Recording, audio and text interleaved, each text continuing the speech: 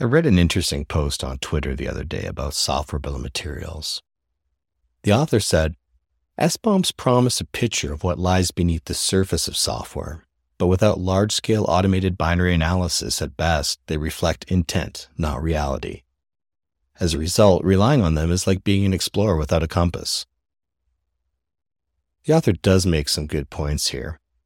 Large-scale binary analysis is definitely lacking in some regards, but the technology is there to do it. And we've had a guest on the show that has talked about how they're doing it today for mobile apps. But binary analysis is only one use case. There's so much more to software bill of materials. As for the compass, even as late as the 1700s, European explorers still used astrolabes. They helped navigate using the stars, and although the compass was invented around the same time in Asia, it was only used as a backup to the astrolabe. What that shows is you don't need to have a compass to be an explorer, just like you don't have new technologies without innovators like Tim Miller. He's one of the folks behind Guac, and that's an acronym for Graph for Understanding Artifact Composition. It's an open source tool that aggregates software security metadata into high-fidelity graph databases. What does that mean?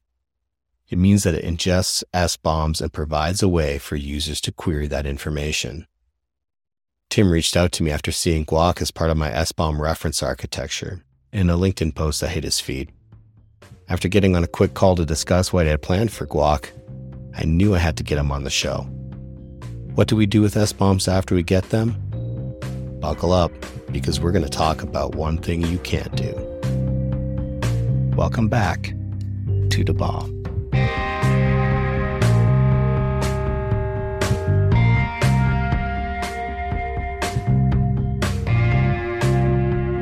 Welcome back to The Bomb, everybody. I'm here with Tim Miller from Kusari, one of the co-founders of the Guac project. I had done a presentation earlier this year at RSA, and you pinged me and reached out to me and said, hey, what's with this Guac icon here?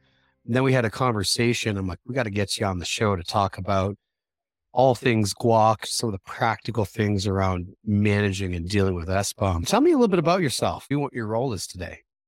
Sure. I spent most of my career in financial institutions of various sorts. Majority of my career was spent at Bridgewater Associates. It's a hedge fund in Westport, Connecticut. And I was there for about 12 years. My first half of my tenure there was doing trade algorithm development. And then when AWS became a thing, we really wanted to get into the cloud and enable the devs to move fast. However, with an algorithmic trading firm, the source code is effectively the intellectual property of how hedge fund thinks about trading. So there's absolutely no acceptable risk around that source code. So our task there was to build a dev environment that could track what people are doing, enable them to move fast, not get in their way, and understand where that code that they wrote went, where it got packaged, what touched it in the middle. If you squint and step back, that's really what folks call supply chain security today. And that was our first venture. And then moved over to a bank where it led the innovation team, and again found a similar problem where you're trying to move away from bureaucracy-based security into actual security. And you're very much forced into that same mechanism. Then we went over to Citi to work with folks like John Meadows and deal with the supply chain security problem there. And again, we found a very similar problem. We just found that no matter what tools we had in the ecosystem, despite having access to all the tools in the ecosystem, we were still left with the difficult problem of understanding where everything was in the first place. And as an engineer, that can be really hard, particularly when you're in a panic mode. That's really what we left and started Kusari for and started working on the Guac project. Tim, tell me about industry adoption and support for the project. There's some big names in there, right? Yeah, there are. Primarily, the backers of the project are listed on the website, but in no particular order.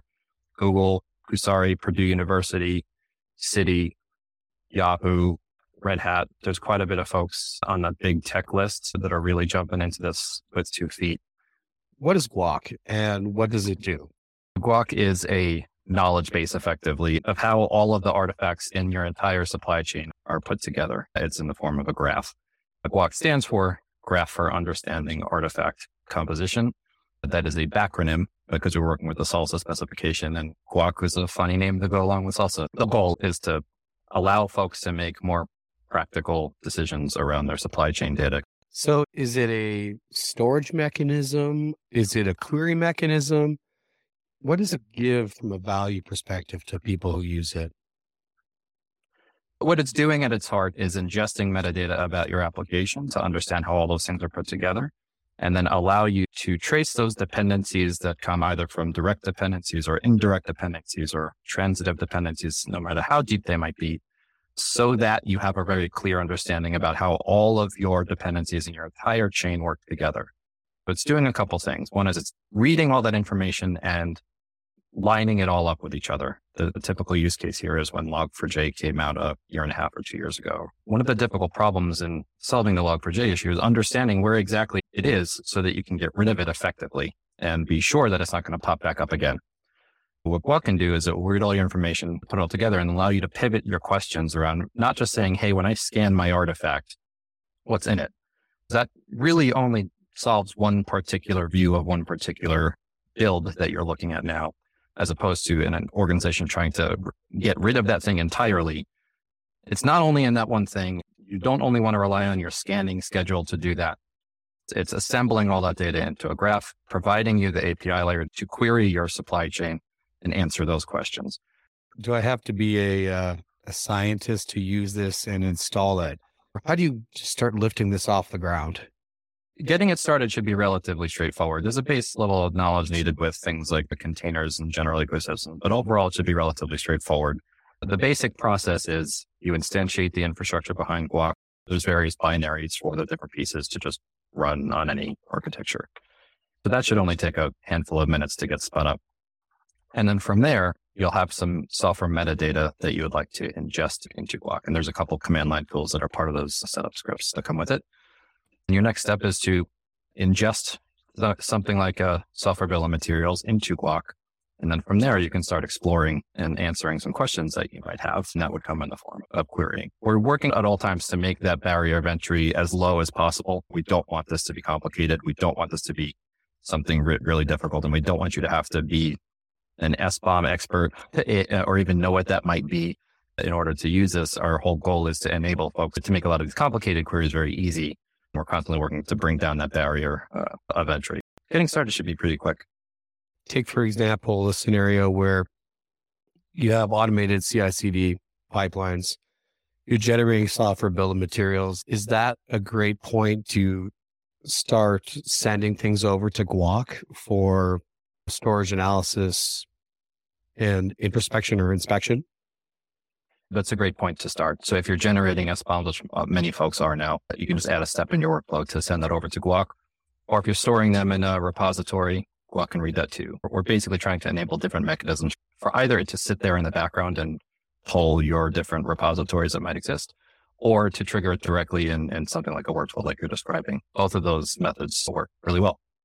Thinking about storage, and you said that Guac can get things out of a repository or some central location, or you can send things to it. Is that like a GitHub repository or S3 bucket? Probably both not really good places to store large documents like an SBOM, right? This topic in particular is where we in the Guac team might have a slightly different perspective than a lot of the other folks on where the important pieces around SBOMs lie. But here's where you'll start to see a lot of conversations around how do I distribute SBOMs properly, or where am I keeping them? I don't really think that's the important question or the important activity that you want to do. You as a user of something like Guac are trying to answer questions about your supply chain, and SBOMs are a means to an end to answer those questions, to do something different than you're doing today. So you have a question that you can't answer. SBOM is one of the starting points to get that information. But once you have it, but now you don't necessarily need that SBOM anymore. Likely, your SBOMs are going to evolve and change, and they're going to be somewhat dynamic in nature. You want to continually evolve your picture about what you're dealing with, continually manage your understanding, and take advantage of that data and then do something with it. That's the whole point, is to do something with all this data. And that's really where we focus. So let's dissect that a bit. Storage not being the prime use case, that actually makes a lot of sense because these documents are huge. If we're getting them every build, we're going to be paying millions of dollars for bucket storage on any cloud platform. So when you take these SBOMs in and you ingest them, you say you dissect them. Do you toss the original SBOM out? Or is it something that you don't need anymore and we only keep the latest information about that component? At the moment, that is what we do, although that's not necessarily the intended. That's just where we are on the field at the moment. We are working to preserve the link to that original SBOM, so that the source of your graph as a data starting point, but not necessarily using Guac as a distribution mechanism, or at least the primary use case of it. That would be more like a side effect or something else that it can do. When you look at what's in that SBOM, you've got all sorts of data, all sorts of interesting pieces in there. The SBOM is just the starting point that lets you then go explore all sorts of other things. So what Guac will do is it will put it into its own data model, and then it will go start looking at other data sources that we can pull in to amend that information in the SBOM to enrich what your original picture is. Things like OSV, so the vulnerability databases, things like deps.dev, so information about how things are put together as well. OSSF scorecard information, hey, is not only vulnerability information, but is this thing good to use? Is this a thing that I should use? Are there any quality risks around it? And continually pulling and searching those public data sources for all sorts of other information with the goal of giving you as much information about what's in your supply chain to identify risks and reduce them. Interesting. So it's starting to look like Guac is definitely this analysis tool for getting information out. So you're using a graph API, so that information can be pulled into other systems? Ideally, what you'd be using Guac for is to have it run behind the scenes so that it's enriching your existing workflow in an easier way. Not of the opinion that throwing another tool in your face is going to be the way to make you more successful in reducing your supply chain. However, there's a lot of information in your existing tooling that could really benefit from how Guac views it. Long term, we'd love Guac to be integrated with all sorts of other systems in the back end to make the friction as low as possible, so you can just drop it into your environment and have it instantly just make things better and be as adaptable as we possibly can to how folks work. What kind of questions have you seen people ask, or what kind of questions do you think people should ask when they're looking at getting information about their software bill of materials and what they have? There's a couple questions that folks have been asking, and some of our demos point to this, but the easiest example is my project is the vulnerable version of Log4j in my supply chain somewhere, which is not necessarily something that you can answer just by looking at your direct dependency list or even just the SBOM at the first layer. You need more information, but that's a good example of what to find that a lot of people practically still care about. Okay, do I have that thing somewhere? And some of the questions that folks are starting to ask that we can't quite answer yet, but we're on the path to, is do I have anything in my supply chain with a CVE score of X within the last Y time frame? But to start to answer the question, hey, what's my evolving vulnerability picture look like? Separately, I think the other thing that folks are looking for is license information too. Hey, is GPL somewhere in my stack that I'm not aware of? That's a really practical question that a lot of folks would love to answer. But things like that is what we're working to be able to identify, not only vulnerability information, which is usually the common topic that comes up with SBOM, but all sorts of other things. What kind of questions have you been hearing, things that you don't necessarily support yet, but sound like good use cases for Guac and the development going forward? There's a bunch of really great, like higher level questions that folks are starting to ask. And it really gets around a couple things that we're circling around, but can't quite do yet. There's a big auditing kind of use case or a diagnosis use case around what information did I have at a particular point in time. When something was either exploited or when something was popped on the news as vulnerable, did we know that at that time? Did we have all the information to do something about it and didn't? Or did we not know that it was vulnerable at that time and this was a totally reasonable thing? So there's this going back in time and understanding who knew what when use case that I think is really interesting that a couple of folks are starting to ask around. And that's not only auditing, but also just, again, like root cause diagnosis to understand, hey, what might you want to change in your process or who did what differently to improve yourself? But that's a big one that I think is really interesting that I'm excited about because it adds a whole set of information that we're not dealing with yet in terms of temporal data and all sorts of things like that. But I love that one. That one's a really exciting one. What other information can we get out of things like Guac? We get a SBOM from our vendor. We pull it in. We do some analysis on it and we say, hey, 50% of the components that they use are over 5 years old and 3 major versions behind. Or are there some decisions that we can get out of that say there might be a higher level of risk to acquiring software from this vendor because of that?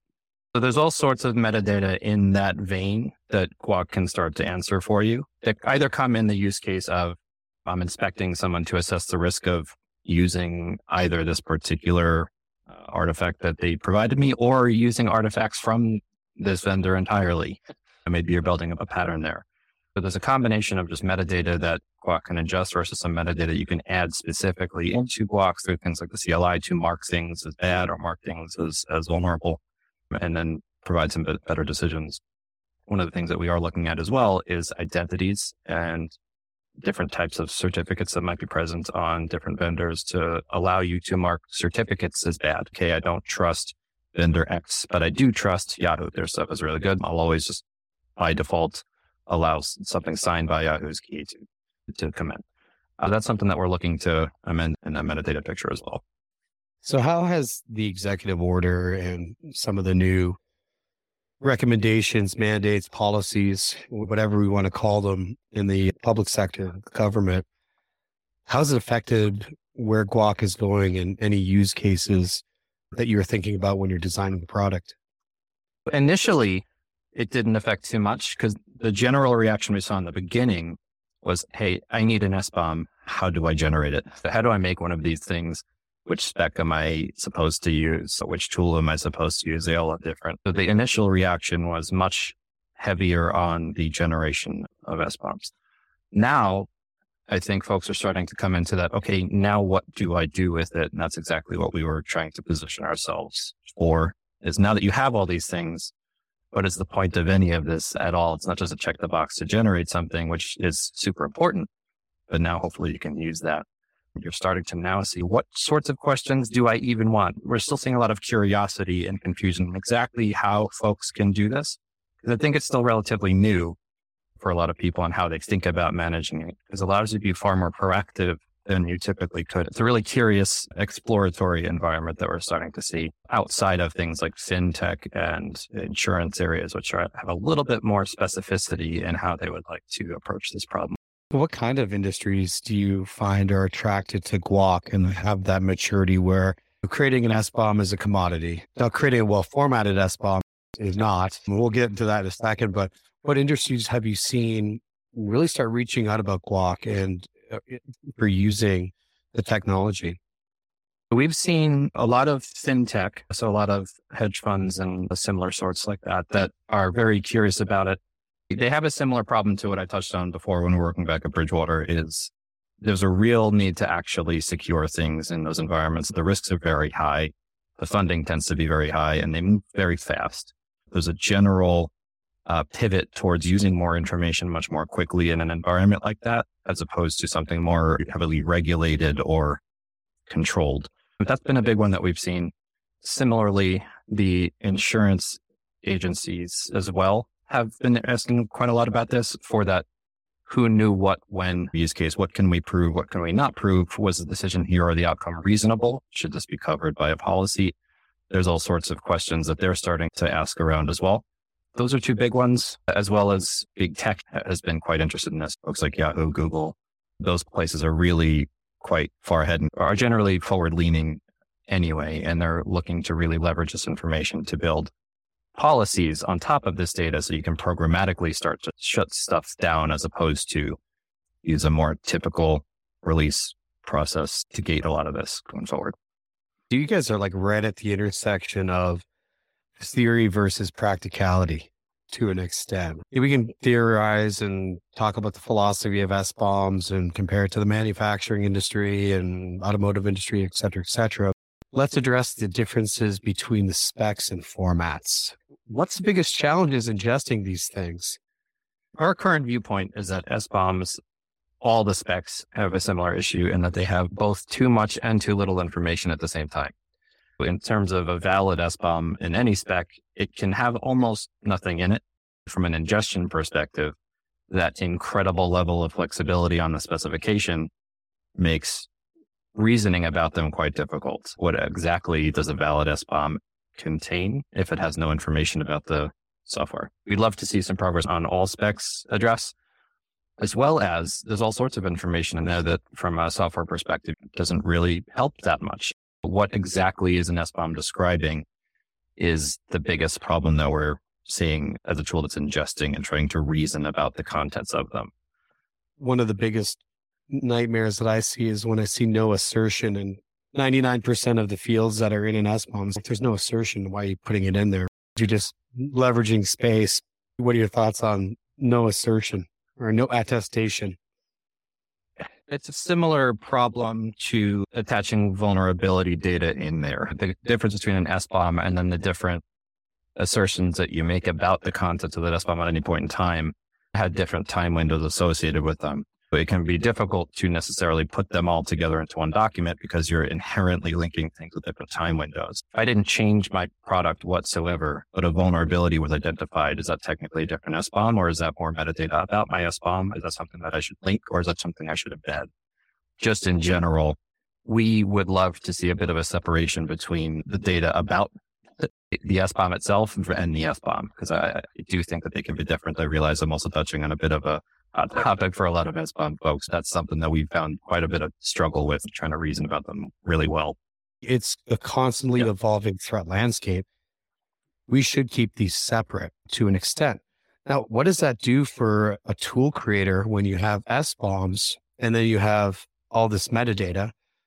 How, for example, bring in VEX or VDR, which could potentially change every 10 minutes. We would love to be able to separate those problems, but that's the model that we would like to operate in. Separating these things out makes our job easier for a few reasons. One is there's a lot of concern, like I mentioned before, in the storage of SBOMs, that they can tend to be pretty big depending on the size of the artifact that it's for. Because it can potentially contain anything and everything, this is where you start to have to make everything optional to prevent SBOM's file size explosion. If you can be a little bit less flexible, a little bit more specific, then we can start to optimize around how we might deal with the serialization of things like SBOMs without worrying about all the different ways that things need to potentially hook in. Separately, the mechanism by which you might do constant scanning or assertions around the contents of that SBOM would occur at potentially different time frequencies than you did ingest the SBOM anyway. It could really allow us to optimize things and how we think and how we architect some of the ingestion mechanisms in Guac and some of the certification mechanisms in Guac, as opposed to having to treat it all as one big step. I like the way you're talking about digesting the information and making it approachable, because nobody's going to be able to look at a JSON SBOM in any non-technical way and say, oh, I understand. Even technical folks are going to look at that and have their eyes roll back in the back of their head. And that's where Guac needs to separate things and actually make it digestible as well. Yeah, for sure. I would advise many of the folks in the space to do is step back and think about the questions that you're actually trying to answer with any of these. The use cases will help really understand what should be in there and what sorts of things you even need a bill of materials for. There could be a shift of empathy towards the folks who need to consume these things a little bit more to understand how they would like to consume them, what questions are on their mind, and what problems are they facing with the existing tooling that they have, so that you could tailor the information to really help them out. There's a little bit of lack of focus as who's doing anything with these. In theory, there's a lot of really great stuff that you could produce, but what can somebody do right now? What pain are we solving? Do you think that the concepts of SBOMs are going to fade out a little bit? Thinking about just over the past couple of years, we've had a lot of hype around SBOMs. And don't get me wrong, I think that they're a fantastic mechanism for sharing and for inventory and security all at once. But are we going to get distracted as an industry? Do you think it's going to be something that keeps getting momentum? There's always going to be a bit of a shiny ball syndrome in tech, no matter what's going on. Folks are going to pivot and look, but then at the end of the day, you still have these problems to solve. And no matter what, you're going to see folks circling around, how do I answer these questions better? How can I improve my risk posture? And right now, I think SBOMs are a great way to do that. No matter what, you're going to see folks circling back to this. But again, the real thing to focus on is what questions are people trying to answer that they can't today? Where's the pain? Why can't people secure their supply chains reasonably well now? That will continually push you down the path of things like SBOMs. Knowing the information in there is a really important step to solving these things. And that can help feed things like the AI overlords to help us make better decisions, but you're still going to need that data. You can't make those decisions without the data. So you can reverse engineer things, you can dissect them later, but there's lots of use cases about needing that information before like a CVE database is even updated. You know something's bad. This is going to continually be something that folks need to do as a necessary function for folks to operate securely. Where do you see Guac supporting all this 5 years down the road? We'd love to see Guac being the source of truth for what your supply chain looks like. From there, there's all sorts of things that can be built on top. So we'd love to see Guac be the foundational layer that a lot of this additional tooling uses to make these better decisions. Having Guac be positioned as just the source of truth for how everything is connected and where you'd need to go to find something. From there, there's all sorts of possibilities that I'd love to see where the creative juices flow. So for the listeners who are saying, okay, I know about Guac, I know about SBOMs, I can ask some questions. How should they approach the problem and say, before I even download Guac, I tell my developers this, what do I need to think about? What questions do I need to frame that take me down the road of getting to the point where I'm achieving value out of Guac and having it installed? I would start by saying, don't necessarily think about Guac. I would say, what pain do you have in your environment today? Where really are you struggling? Think about the information management problems that are affecting you. Are you getting a list of CVEs to fix that have nothing to do with you? Are you starting to migrate away from something that you don't understand how to do that? Are you struggling to fix a vulnerability somewhere and then start to think about what the source of that problem is? If you find that it's related to understanding how things are put together or where certain things may be located, Guac's a great way to help you solve those problems. But really just focus back to the problems that you have, no matter what you're doing, and then see how Guac can help lift you up in that journey. Separately, if you're just curious about SBOMs and want to see how things like that might look, you can run Guac. You can run the Guac visualizer, which will help you understand and see the tree or how things are put together and really open your eyes in terms of how complicated some of that really is. I've seen a lot of outputs from some of those visualizers, and it's pretty complicated. We got to figure out how do we drill down into those and get some more data, get some more knowledge, right? Yep. Because it's looking at the molecular structure almost. Guac turns into the microscope at that point to an extent.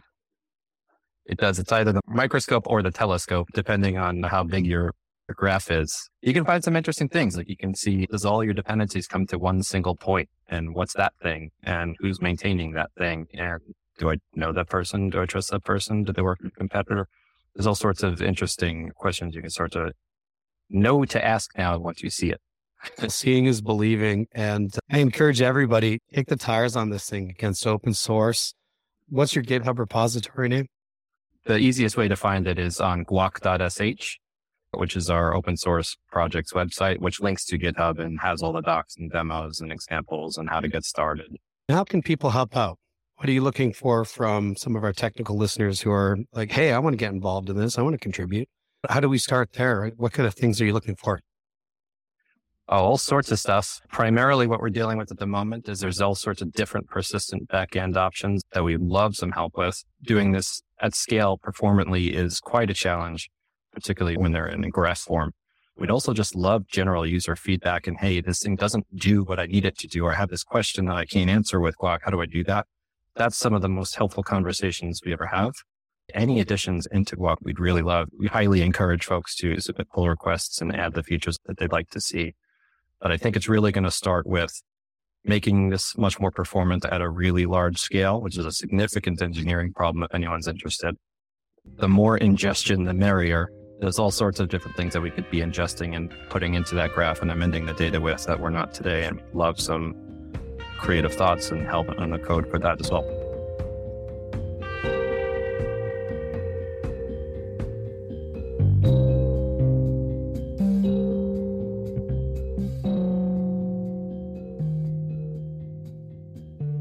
This episode of Da Bomb was created by me, DJ Shalene, with help from sound engineer Pokey Wan and executive producer Mark Miller.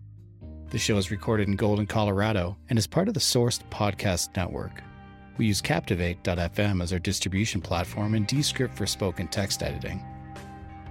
You can subscribe to Da Bomb on your favorite podcast platform. We're going to be releasing a new episode every Tuesday at 9 a.m. I'll see you next week as we continue to diffuse Da Bomb.